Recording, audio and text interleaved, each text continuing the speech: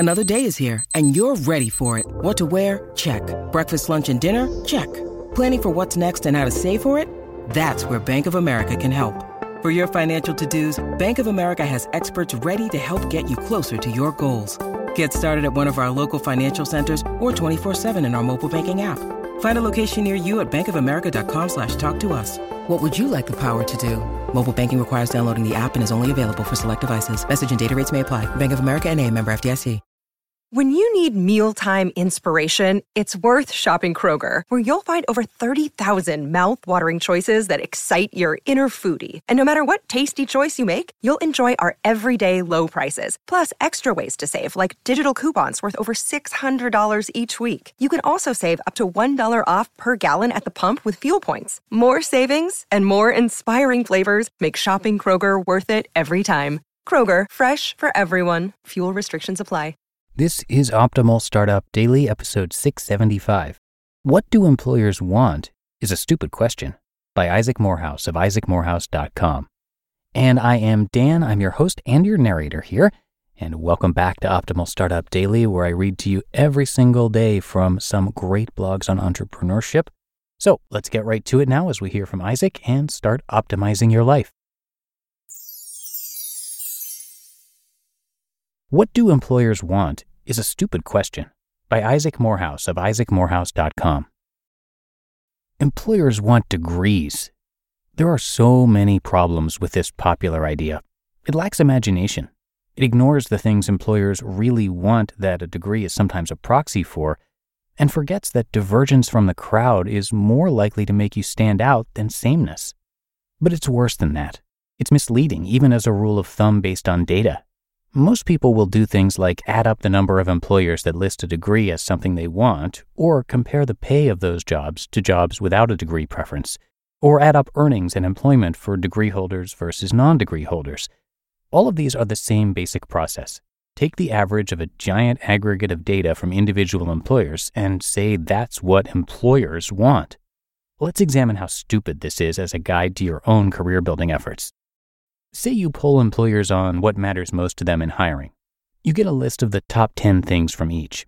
Something ranked number 1 gets 10 points, number 2 gets 9 points, and so on. Here's a hypothetical employer's preferences. 1. Knows Ruby on Rails. 2. Familiar with PHP. 3. Socially affable. 4. Self-motivated. 5. High attention to detail. 6. Previous work experience. 7. College degree. 8. Hobbies outside of coding. 9. Knowledge of our industry. And 10. Able to work weird hours. Remember, just like when you make a list of wants when buying a house, you never get everything on your list. Employers don't either, but instead hire the candidate with the best mix of the most valuable items. Okay, so that's one employer. If we had similar rankings from a million more employers, we'd notice something. No two employers want the same things. In fact, no one employer wants the same thing for two different roles. In fact, no two interviewers at the same employer for the same role want the same thing. So what happens if we take this diverse array of stuff employers care about and add up the scores for each item? College degrees come out looking like the most important thing. Why? Because it's so big and generic that it's the one item that lands somewhere on pretty much everyone's list. But it's never number 1. It's almost never even in the top 3. It's a middle to bottom level item on every list. But the top 3 are so different for each company and role that added together and averaged out, no one item will stand out. This dramatically overinflates the value of degrees because it lumps each individual employer wish list into one and says that that's what employers, a non-existent monolithic category, want, while misrepresenting the fact that no individual employer cares much about it compared to other things. Imagine if we had data showing that guys with short hair get dates a lot more than guys with long hair. It would be pretty stupid to go cut your hair so that you can get a date. Why? Because you're not trying to get a date with quote-unquote girls. You're trying to get a date with one specific girl, and chances are that hair is nowhere near the top of a long list of things that make her open to dating you. In fact, she's likely to be turned off by someone who tries to win her unique individual attention by changing your appearance to match the preferences of the average of the aggregate of her sex. It's the same with employers. You aren't trying to impress employers as an abstract collective. You are trying to win an opportunity with one specific employer. Studying the least common denominator among the aggregate group is a terrible way to go about it. Pick specific employers of interest to you, figure out what each of them value, and focus on the top items on the list. Even when degree is mentioned, employers don't mean it. At Praxis, we've helped hundreds of non-degreed people get jobs that claim to require degrees. Why are degrees so prevalent, even if not prominent, on employer lists? Because it represents a vague set of assumptions based on their experience. It means, quote, if you're not at least as good as most of the people I've met with degrees, this probably isn't the job for you, end quote. That's it. That's not hard to beat. You just have to be at least a little more interesting than the average degree holder. And if you're fulfilling their higher items on the list, you've already done that. Whether degrees or anything else, don't ask what do employers want. Focus on what specific employers want for specific opportunities. Gain that and prove it through demonstration, not empty words and statuses on a resume. P.S. This doesn't even mention an even more important fact. As Taylor Pearson notes, we're moving closer to the end of jobs. And in this emerging world, putting all the focus on getting a job is dangerous.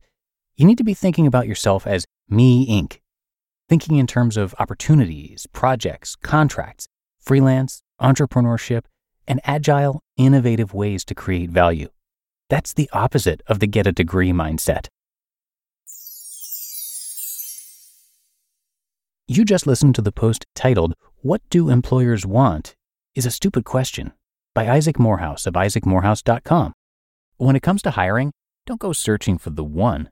Just meet your match with Indeed. Indeed is your matching and hiring platform with over 350 million global monthly visitors and a matching engine that helps you find quality candidates fast. Ditch the busy work. Use Indeed for scheduling, screening, and messaging. 93% of employers agree. Indeed delivers the highest quality matches compared to other job sites. And one of the things I really love about Indeed is that it filters out those incompatible applicants. So when you're hiring, the process is much faster and you only have to consider applicants that are already likely to be a great fit. And listeners of this show will get a $75 sponsored job credit to get your jobs more visibility at Indeed.com/startup. So just go to Indeed.com/startup right now and support our show by saying you heard about Indeed on this podcast. Indeed.com/startup. Terms and conditions apply. And thank you to Isaac. He is a podcast host too on a show called Office Hours, which he co-hosts with TK Coleman, another author that I've narrated here. They both work at Praxis, which was mentioned in the post. TK is still there, but Isaac has since moved on after founding the company. He's now an advisor there. Today, Isaac is the founder and CEO of Crash, the career launch platform. He's got a ton of great content on his site, which is isaacmorehouse.com, so check that out to show him some support. Again, it is isaacmorehouse.com, and his podcast, Office Hours, is available wherever you're hearing me right now. Okay, that wraps up this episode. Thanks so much for being here with me, and I will see you back here tomorrow, where your optimal life awaits.